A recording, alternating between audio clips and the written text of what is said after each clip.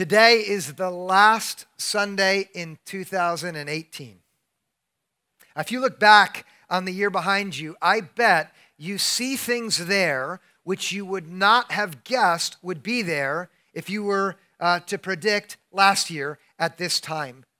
There are some bright spots which you didn't know were coming, where things turned out better than you could have hoped, or maybe there's some trouble behind you which you are really eager to forget and leave behind in 2018. Some of you this morning are in a place which is just far beyond what you could have imagined because you took a risk last year and it turned out better than you would have dreamed, or some circumstance unfolded. You were in the right place at the right time, and you can't believe how good 2018 was, and next year maybe will be filled with the same, and then others will be here who made the worst mistake of their entire lives in 2018. Or someone else did something to you, someone that you depended on failed you, and you cannot wait for 2018 to be over soon enough. You're thinking, I cannot go through another year like that. In a room like this, that's going to be true.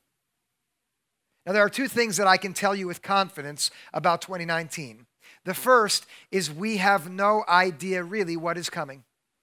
Does that seem gloomy? Does it? It doesn't have to be, because of the second thing that I can tell you. And that first thing is just, it's empirically true. But the second thing is a statement of faith. And so you might not believe this. I'm convinced that no matter what you face in the year ahead, you will be in God's hands. Okay, that does not mean that everything that happens because God made it so. That's not how it works. But it is true, and this is my statement of faith, which I intend to show you this morning so that you can make proper sense of the year behind and have the right expectations and approach to the year ahead. You cannot do anything to take yourself out of his hands. That's who God is. That's the first thing I want to show you. And then secondly, I want you to see this, that at every single moment, his hands are ready and willing to make us through our failures and successes. That's the second thing I want you to see. And then the last thing I want to say, again, this I cannot prove, but I can make as a statement of faith. God's hands are completely good and entirely trustworthy and altogether capable.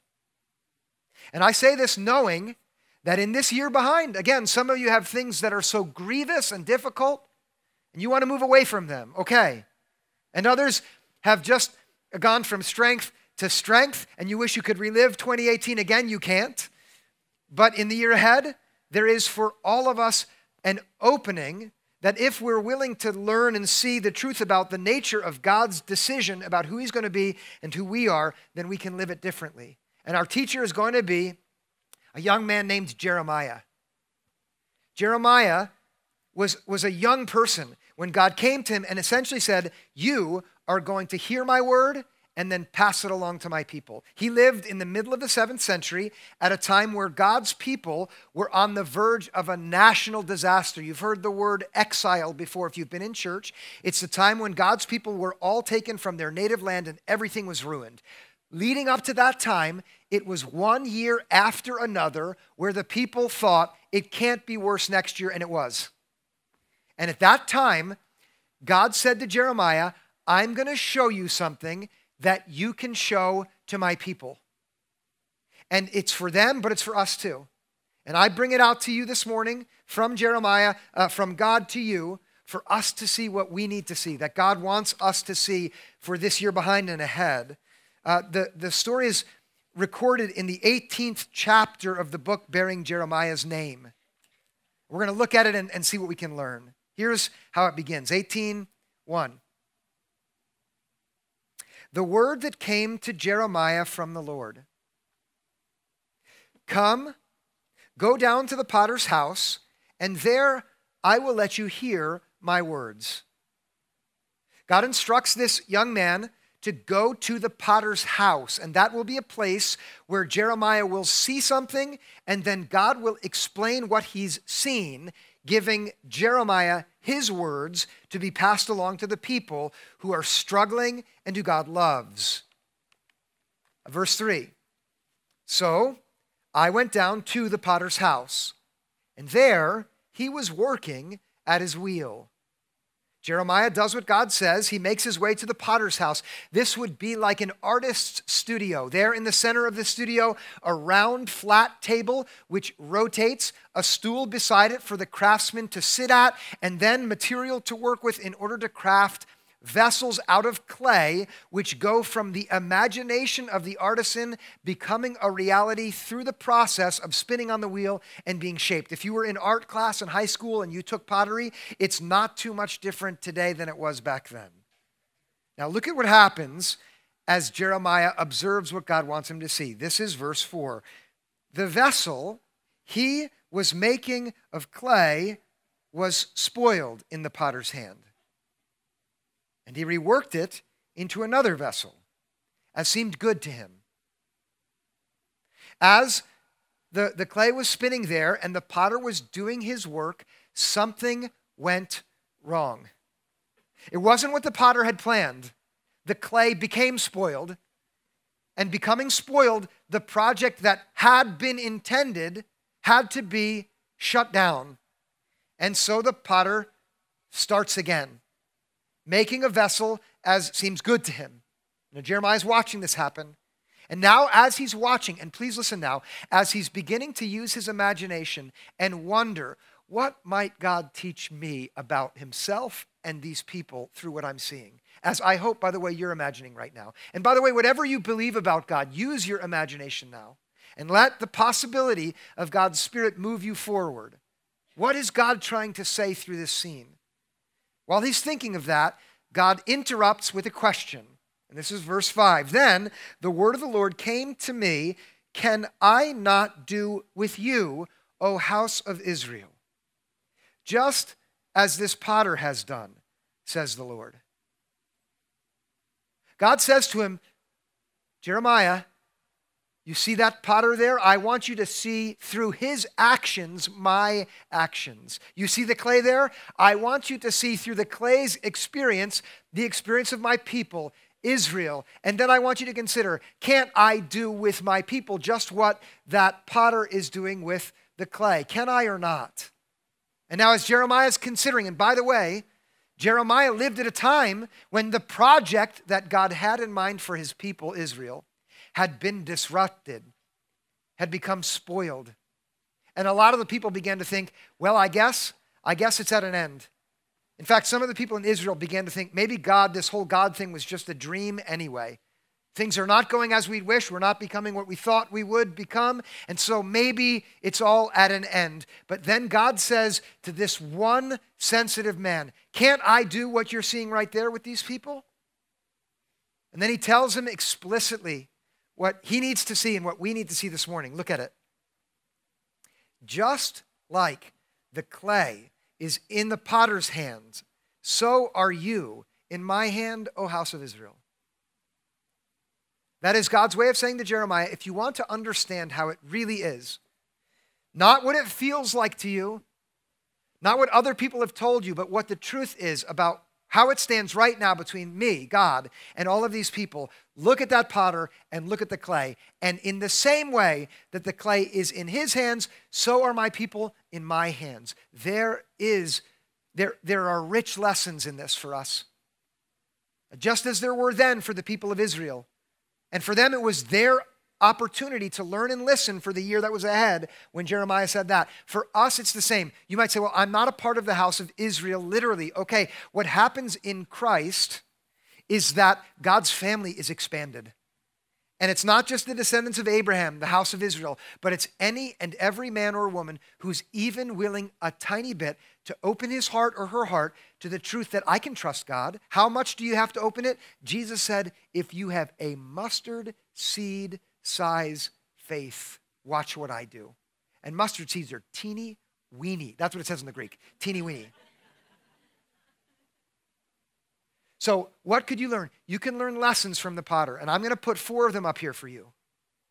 And we'll learn these if we narrow our vision and follow what God said to Jeremiah and ask, how is the clay in the potter's hands? How am I in God's hands?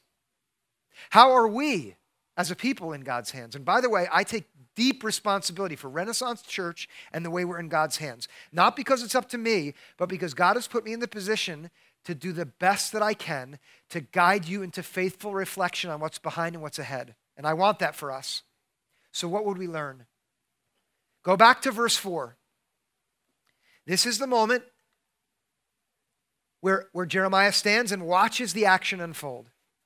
And in this one scene, in this one instance here, there are things happening which provide us with lessons ourselves. And the first that I want to direct your attention to is the fact that the spoiled clay is not nowhere, it's somewhere in particular.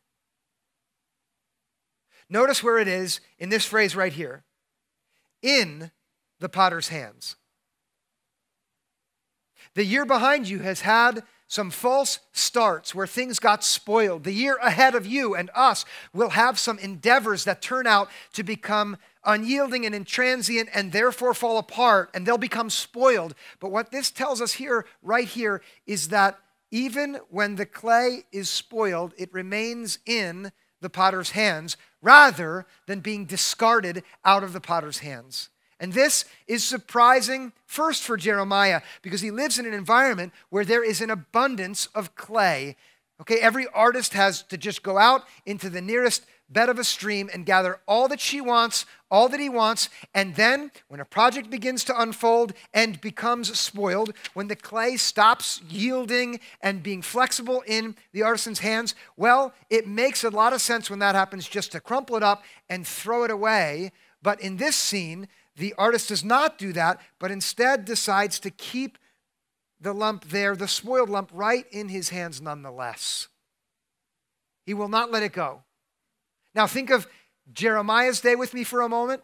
Those of you who know the history of God's people will know this well. Israel at the time of this story was like a spoiled child. Every path that God had told them to go on, they went on a different path. You've heard the word sin, perhaps, or iniquity, or transgression. These are the Hebrew Scriptures' words for depicting what it's like when a person knows they should go this way because God said so, and instead they go the opposite way. And I'll be specific. In Israel's day, they knew that they should be fair, and they were unfair. They knew that their justice system should be governed by what was right, but instead it was for sale. The richest person got justice because the judges took bribes. They knew that in business practices, everything should be copacetic, but instead the scales were weighted to favor the man selling rather than the people buying. The rich people in Jeremiah's day were supposed to use their abundance to care for the needy, the oppressed, and the orphans, but instead of that, they bought second homes for themselves, and they controlled the market to press down. This is all over the prophets. These people went the wrong way, and as a result, their lives became spoiled. And by the way, if you're a mature Christian, you'll know this. You'll think, yes, when I turn away from God and I sin, it's bad for me. Others in here might think, no, that's old-fashioned religious ideas. Let me suggest for you that the best way to interpret the misery that's behind you and the difficulties that you will face, and by the way, if you haven't faced them, it's just not yet. Or someone you love is in them right now. The best way to interpret them is whenever a person walks away from God, it's bad for them. And by the way, if you're suffering and you did not walk away from God, maybe it's because someone else did, and they put that mess on you. But here the first lesson for us is that any time we're tempted to think that I've been so bad, I've wandered so far, I've been such bad clay that the potter has discarded me, this first bit of the scene teaches you to say no to that belief. And instead embrace the truth that, here it is, that you are in God's hands. You still are. Someone here will say, it doesn't feel like it to me. It does not feel like I'm in God's hands. Well, of course, clay has a very weak central nervous system. But you're there. When you're broken and you're a mess because someone else harmed you, you are right there in God's hands, and you might not feel it, but it's true. This is a statement of faith, but I give it to you in full assurance this morning. When you yourself have been wrong and wandered from him, not doing the things God wants, still you are in his hands, as spoiled as you are. How close are you? Listen, it says it in Psalm 34:18. God is near to the brokenhearted. How near? As near as the clay is to this artist's hands. And even if you don't believe it, you are invited now to trust it. What do his hands do? It says it again in Psalm 34:18. His hands bind up the broken-spirited and those whose hearts are crushed. He's holding you now, and he's holding you for a reason. And this leads us to the second observation from the text, which has a second lesson for us. It's not for nothing that this artist decided not to throw away the clay. He has a reason for that. And it also is there in the detail that comes in verse 4. And it is that, listen now, the artist is holding it because he intends with that same lump of clay to make another vessel. There at his wheel, with this misshapen project, which looks like it should be discarded, the artist makes a decision, and the decision is, I will not give up. I'm going to keep going with this one because I have a plan in my heart and my mind. I have a vision for this one, and it's not done yet. I'm going to keep working at it. And even if it wants to give up, I'm not going to let it get away from me. And it can try, but I'm going to hold on to it because I have something great. I have something really good to do here. And this lesson that God gives to Jeremiah for his people then and for us now is that God's intention to make another vessel means, and this is the second lesson, that God is not done with you. Not at all. You're still in his hands because he has more work to do. And you maybe get to the point in life where I worked really hard at this, I poured my whole self into it, and it came to nothing. And now you're tempted with this idea, well, it's all at an end for me. I gave myself fully to this endeavor with others who thought it was the right thing to do. We had a good project in mind and it fell to pieces. And now you're thinking, that's it. Or whatever it is for you. And you're thinking, this life of mine was vital, but now that this has happened, it's done. And listen, that might seem overly dramatic. It's not overly dramatic. A lot of people feel like that. And what they need to know is what Jeremiah teaches here, which is you are in God's hand because he's going to make another vessel. He's not done with you. Who needs to know that? You know who needs to know that? The high school boy whose love goes unrequited. He gives his heart to that girl and she doesn't love him back. And that might seem like it's too much. Listen, my sophomore year, I fell for Kristen. I'm not going to tell you her last name. I don't want you looking her up. I kissed her once. And she had my heart, and then she broke up with me through her twin sister the next day at school, and for a year, I pined over her. It was like my whole life was over. And some of you have kids right now who are going through that. And you might be tempted to minimize it. Don't. That's hard. Right? Or when you grow up a little bit, you gave your heart to him, and he said, I don't want it. And it feels like it's at an end. That's who needs to hear this. Or the family that had a vision for what Christmas was going to be like, but they had to let it go because one of the chairs that was supposed to have her in it or him in it is empty now because too soon he departed, she's gone. That's who needs to hear this. Or every man and every woman, no matter what the circumstances, who has to live through a divorce. That's who needs to hear this. Or every team of people at a church that's really inspiring and is growing and is excited, who comes together and says, this year we're going to start this new ministry, and they start it and it gets some momentum, but then it falls to pieces. The wheels come off, and now they're like, what? We thought this was a good plan. The project completely ended. Everyone who's in that position needs to take a deep breath, and you do that now, and remember as you inhale, God is not done with me. God showed that to Jeremiah for those people, and now at the very end of 2018, I'm going to let him show it to me. He's not done yet. The artist still has the lump of clay there in his hands on the wheel for a reason, no matter how badly it becomes marred for me. And I'm the preacher, right? I'm a real person too. 2018 had some unexpected things, and 2019 will also, I know that. And some of them will be greater than I could have dreamed, and others will be really hard. But for me and for you and for us as a church together, God wants us to recall with each new challenge, with each new spoiled project, we're still in his hands, and he's not done yet. Would you do that? And does that make you feel a little hope? Does it or not? And it should. But listen now, lesson 3 is challenging, and I'm going to put it before us because I want us to be mature and grow up. And that's what we need to do. Lesson 3 comes when we notice what is happening with the clay which remains in the artist's hands. It's captured with these words: he reworked it. And only the person who spent a lot of time making pottery will know this, but reworking clay is a process that takes a lot of time, and it has specific phases in it, and it's not very fun for the clay. It's not. It's difficult. In fact, being remade is hard, and that's the third lesson. And it's hard for the clay, and God wanted Jeremiah to see that because he wanted his people to have the right expectations and be mature. I want that for you. I want you to want God to remake you. But I also want you to know that it's going to be hard. But that's not bad because every good thing is hard. Every good thing. If you take away pain and challenge from the world, guess what else also goes away? Every beautiful thing disappears. Because there's no beauty without suffering. There's no art without challenge. There's no good music without heartbreak. There's no beautiful paintings or sculpture without devastation. But the God who makes us is going to remake us, and it's going to be hard. Okay, just picture you are the clay. Here's what happens. When the project becomes spoiled, the first thing is the artist has to crush the clay down into the smallest possible size. That is a sphere.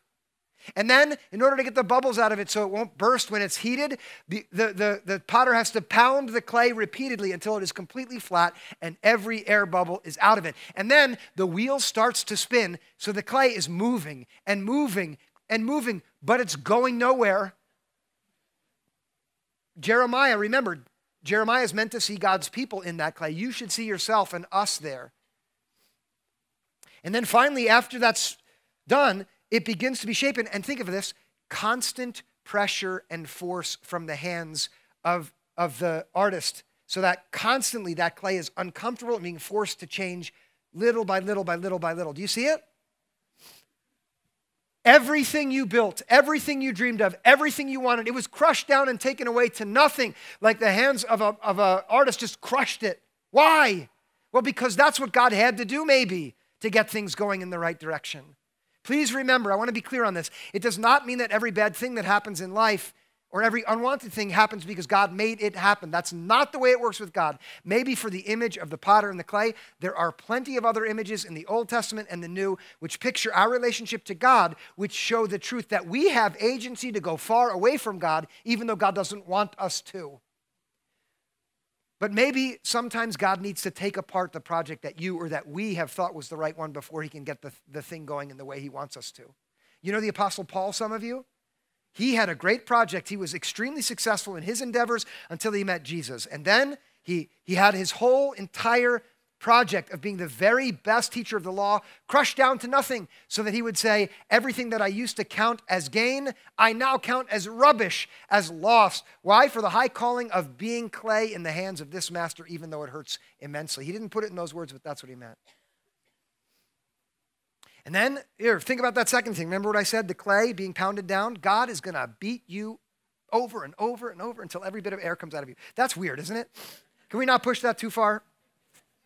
But can we know that one of the themes that the Bible is full of is divine discipline? Never, ever does God discipline someone because he's mean or angry or spiteful. That's not how it works with God. If you had an earthly father or mother who did that, that's nothing at all about what God is like. But God is the one who will put us through challenging times in order to make us pure. That's an image that's all over the Psalms and Proverbs as well, that like metal is purified in the fire so that the dross is burned away, so too are we refined and made strong and magnificent and beautiful and courageous and lovely in the fire. All discipline at first, all earthly discipline at first seems awful. The author of Hebrews said this. But then when it's endured with patience, the fruit of that is righteousness and strength and goodness. That's how this artist is going to make us. It will be hard. You can do the same for each. Spinning on the wheel but going nowhere. Have you ever felt like that? You're just spinning your wheels in life? Maybe for a little while, maybe for the whole first quarter of 2019, you're just meant to go in circles and not go anywhere forward. Maybe that's what God has for you to prepare you for what's next. Do you know how in New Jersey, in order to turn left on certain highways, you need to go in the jug handle? Right? Not 22. That's an anomaly. Don't think about Route 22. That was a mistake. But the jug handle means to get closer to where you're going, you have to get further away from it first. And then the artist's fingers press and press and press in order to make something new, and that will not be pleasant for the pottery. But here, God wants us to know through Jeremiah that being remade is the end, and for a particular reason. And here is the last lesson for us. And this we also see when we come back to verse 4. I might want, or others might tell you, I might want to tell you this, that if only in 2019 you will do everything that God wants and have the right kind of faith and follow these rules, then all of your dreams will come true, right? Then you'll get just what you've always wanted. I mean, that's not the lesson here. It's not. It's not that if you will see that you're in the potter's hands and trust and believe, then you will be made into the vessel which seems good to you. That's not the message. It's different. And by the way, the difference is better. Do you notice in verse 4, here's what it says. It will be that you'll be shaped into the vessel as seems good to him. That is the potter. And here, the lesson is that God has a good vision for you. And whether that is exactly the same as your vision for yourself, we can't know. But what we can know is that if there is a difference, every single time, the best bet is to go with God's vision for you and let your own go. And I'm realistic here. I have a vision for myself and for our church this year. I hope you do too. And some of those ideas that we have are great and they will come to be, but others won't. And what we should do in those moments is to remember that God has a good vision. And then to be the kind of clay which is not spoiled in the artist's hands, but rather is yielding and flexible and malleable in the hands of the one who is making us.